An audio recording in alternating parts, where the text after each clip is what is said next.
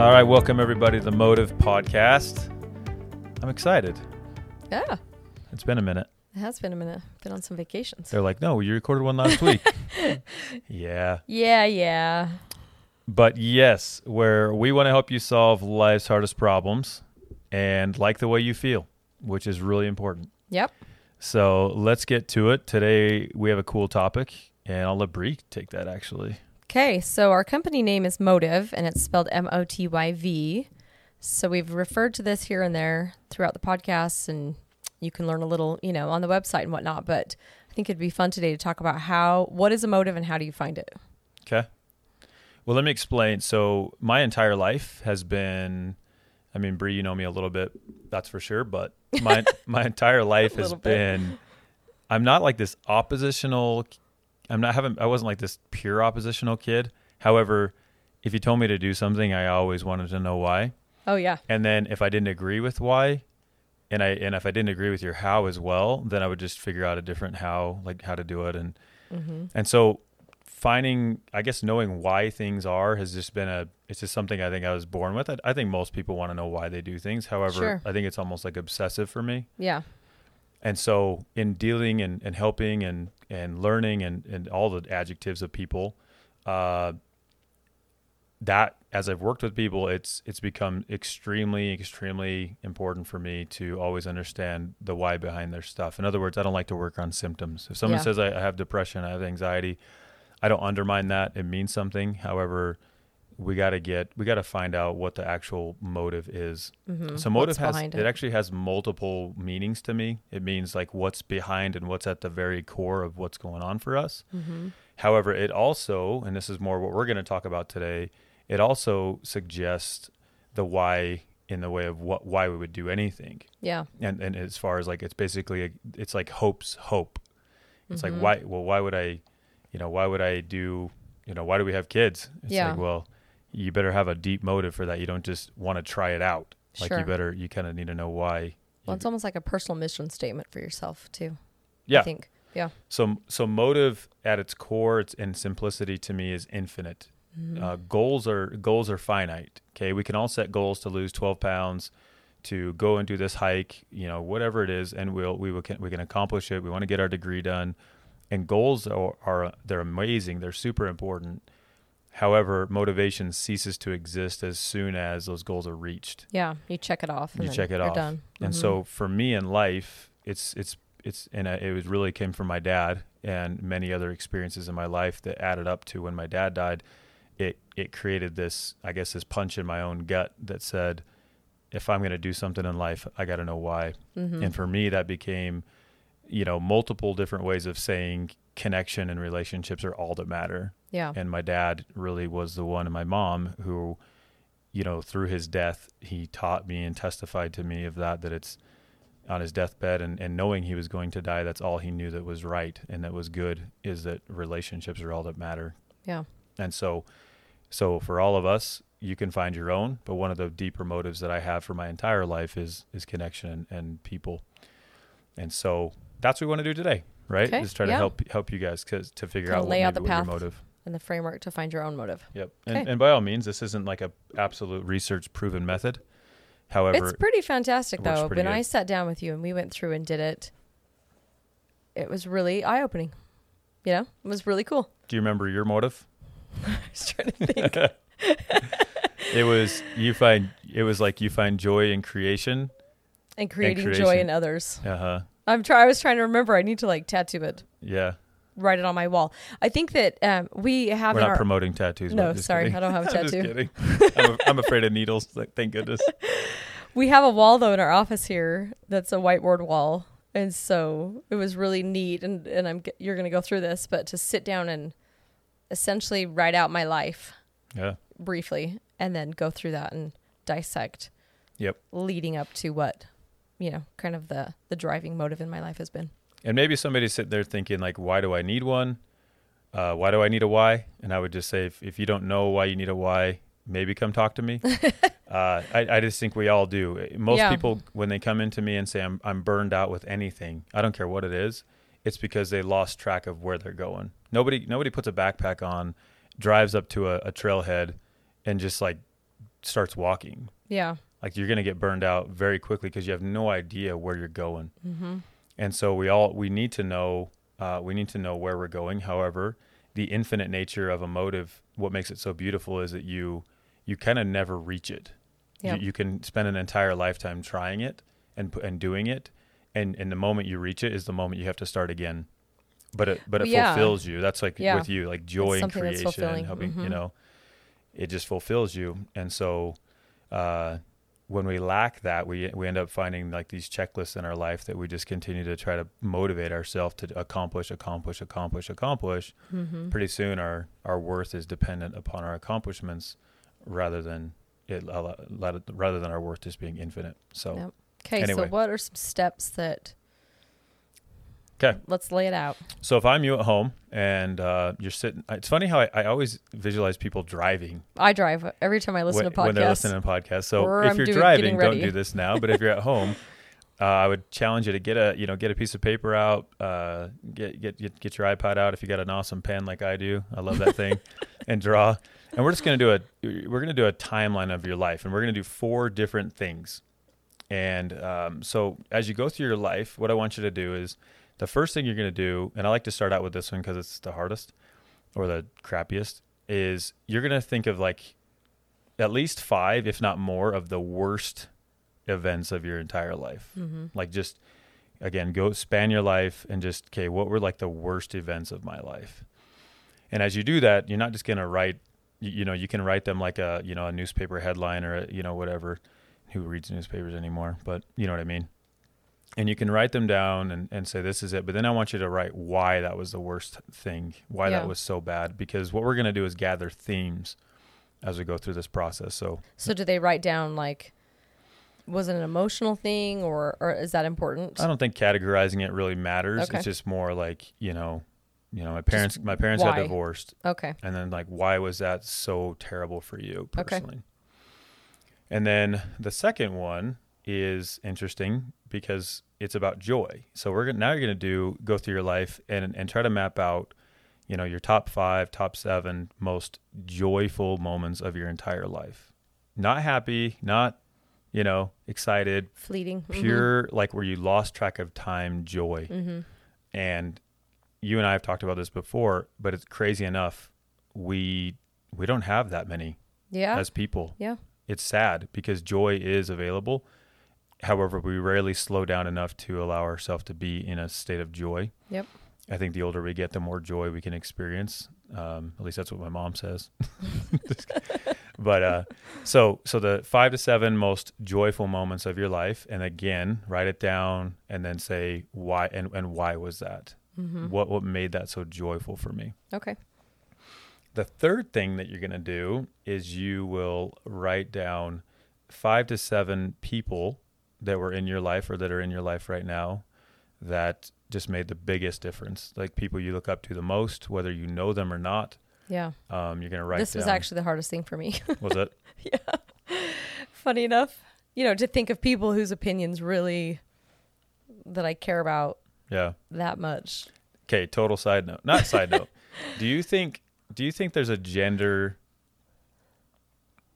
difference when it comes to, like, I feel like guys tend to have more mentors in life. And I'm not saying that's like that we're favored. It seems like when I talk to women, do you feel like men seek out mentors more? Like they seek out heroes. Like they seek out. I think that there is a bit of, there's like the ladder of success, and like there's a ladder of that men, I think, strive for more than women when it comes to worldly things. It's not a good thing a lot of the time. Yeah. And so we look, and I'm totally in this, where I look for people that are doing and have become who I want to be and what I want to do. Mm-hmm. And it has a lot to do with career, and it has a lot to do with like my I guess, passions with my career. Yeah. And as a father, but more so with my career. That makes sense. And it just seems like I've asked more females the question about who they look up to, and it seems like more females struggle to make the list. It's harder. Mm-hmm. Well, I think maybe that's a cultural thing here, though, because could be a lot of the women that you're asking could be stay-at-home moms, because culturally, in Ogden, Utah, where we live, a lot of women don't work. Mm-hmm. However, I think for me, it was more finding the people in my life that I don't necessarily look up to because I want to, like you said, that they have a career or something that's an aspiration of mine. It was more people that I really, that I care about their opinion that much, which for me was a little bit hard because I tend to not care much about what people think about me. Yeah. Oh, that's good or bad, but no, it's good. But it's easy for me to just be like, whatever, you know? So finding those people that really meant, but once we started talking about it, it became easier that I was like, oh yeah. You know, so for me, it wasn't people, career people, whatever. It was those people in my life that the connection was really strong and I really valued their friendship and I really valued, you know, if I was to do something, would I feel like I lost their good opinion of me? Would that matter? Because I remember you said that. So if you're having a hard time coming up with people, maybe think about that.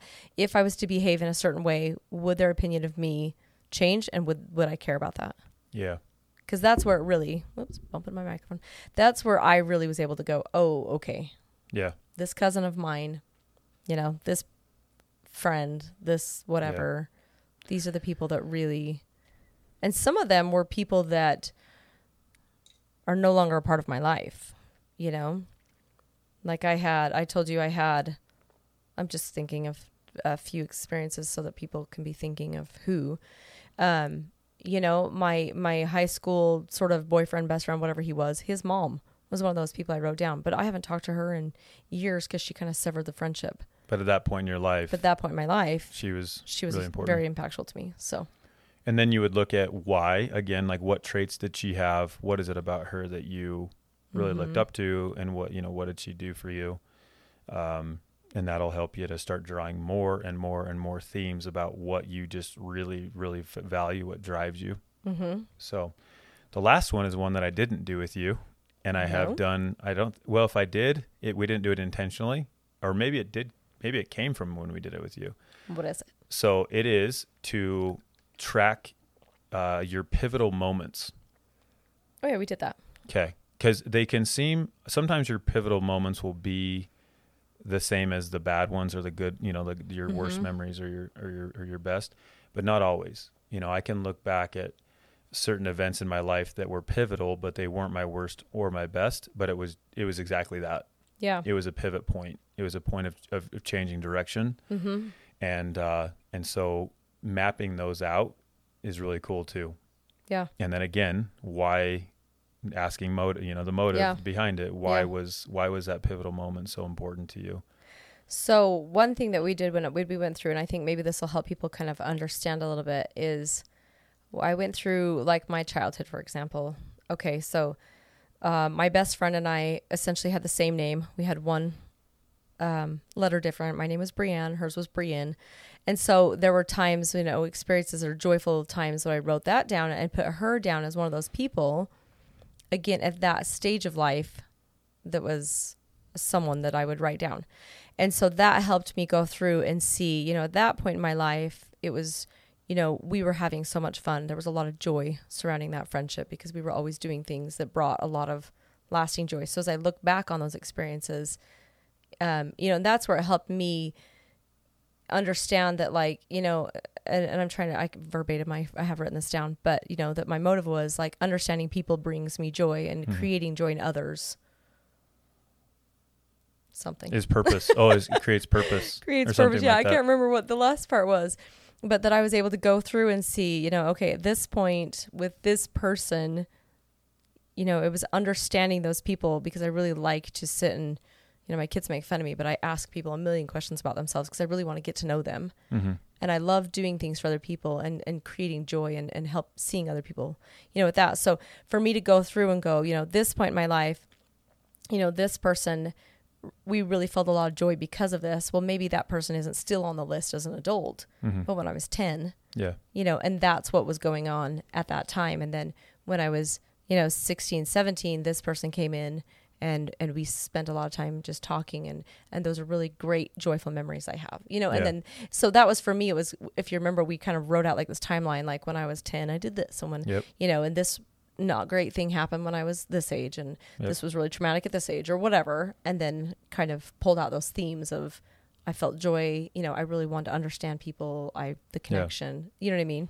And maybe if people are confused, they might ask, then why would I do my worst memories? And it's because they show the opposite effect usually. Mm-hmm. The themes of those show you, they wouldn't be the worst moments if you didn't value the opposite of it. And I thought putting the worst was really... Oh, it's really important to do. Yeah, it was really great.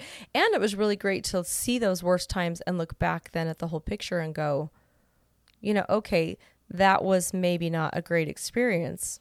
But like you said, it was a pivotal point in my life that made me change for this, or made me realize this or value this more or whatever. So let me apply this quickly too. I finding people's motive is something that is essential for me in my practice with any type of addiction, okay. Especially pornography addiction, because that's what I work with most. Yeah. But any addiction, because addiction has an invitation to people that their motive in life becomes to stop that addiction. Gotcha. And it becomes this invisible force where one would not want to give it up almost subconsciously, because without it, I don't know what else exists. Yeah. Well, and because we live on a timeline of day 1, day 2, day 3, if that's their motive and day 14 hits and they relapse. Exactly. Then they start over. Yep. And the moment that you've stopped is the moment, exactly like you said, that is the moment that I've achieved my goal. Yeah.